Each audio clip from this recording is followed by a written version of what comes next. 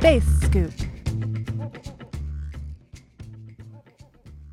Have you ever played with magnets? You might have done an experiment where you lay a magnet onto a table and place an iron nail nearby.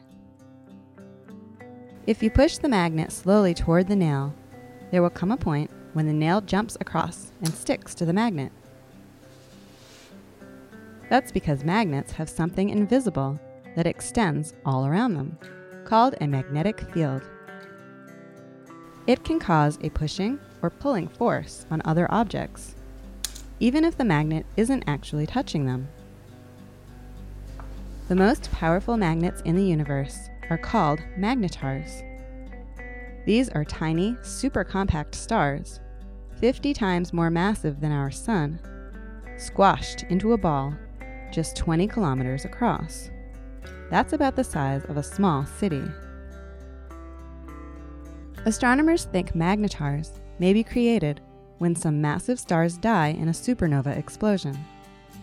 The star's gases blow out into space, creating a colorful cloud like the one in this picture, called Cas-73. At the same time, the core of the star squashes down to form a magnetar. At the center of the cosmic cloud in this photograph lies a tiny magnetar.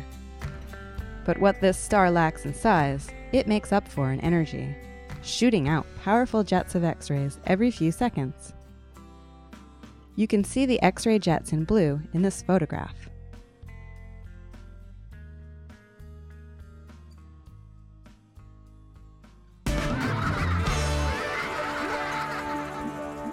Space Scoop is brought to you by NASA's Chandra X-ray Observatory and Universe Awareness.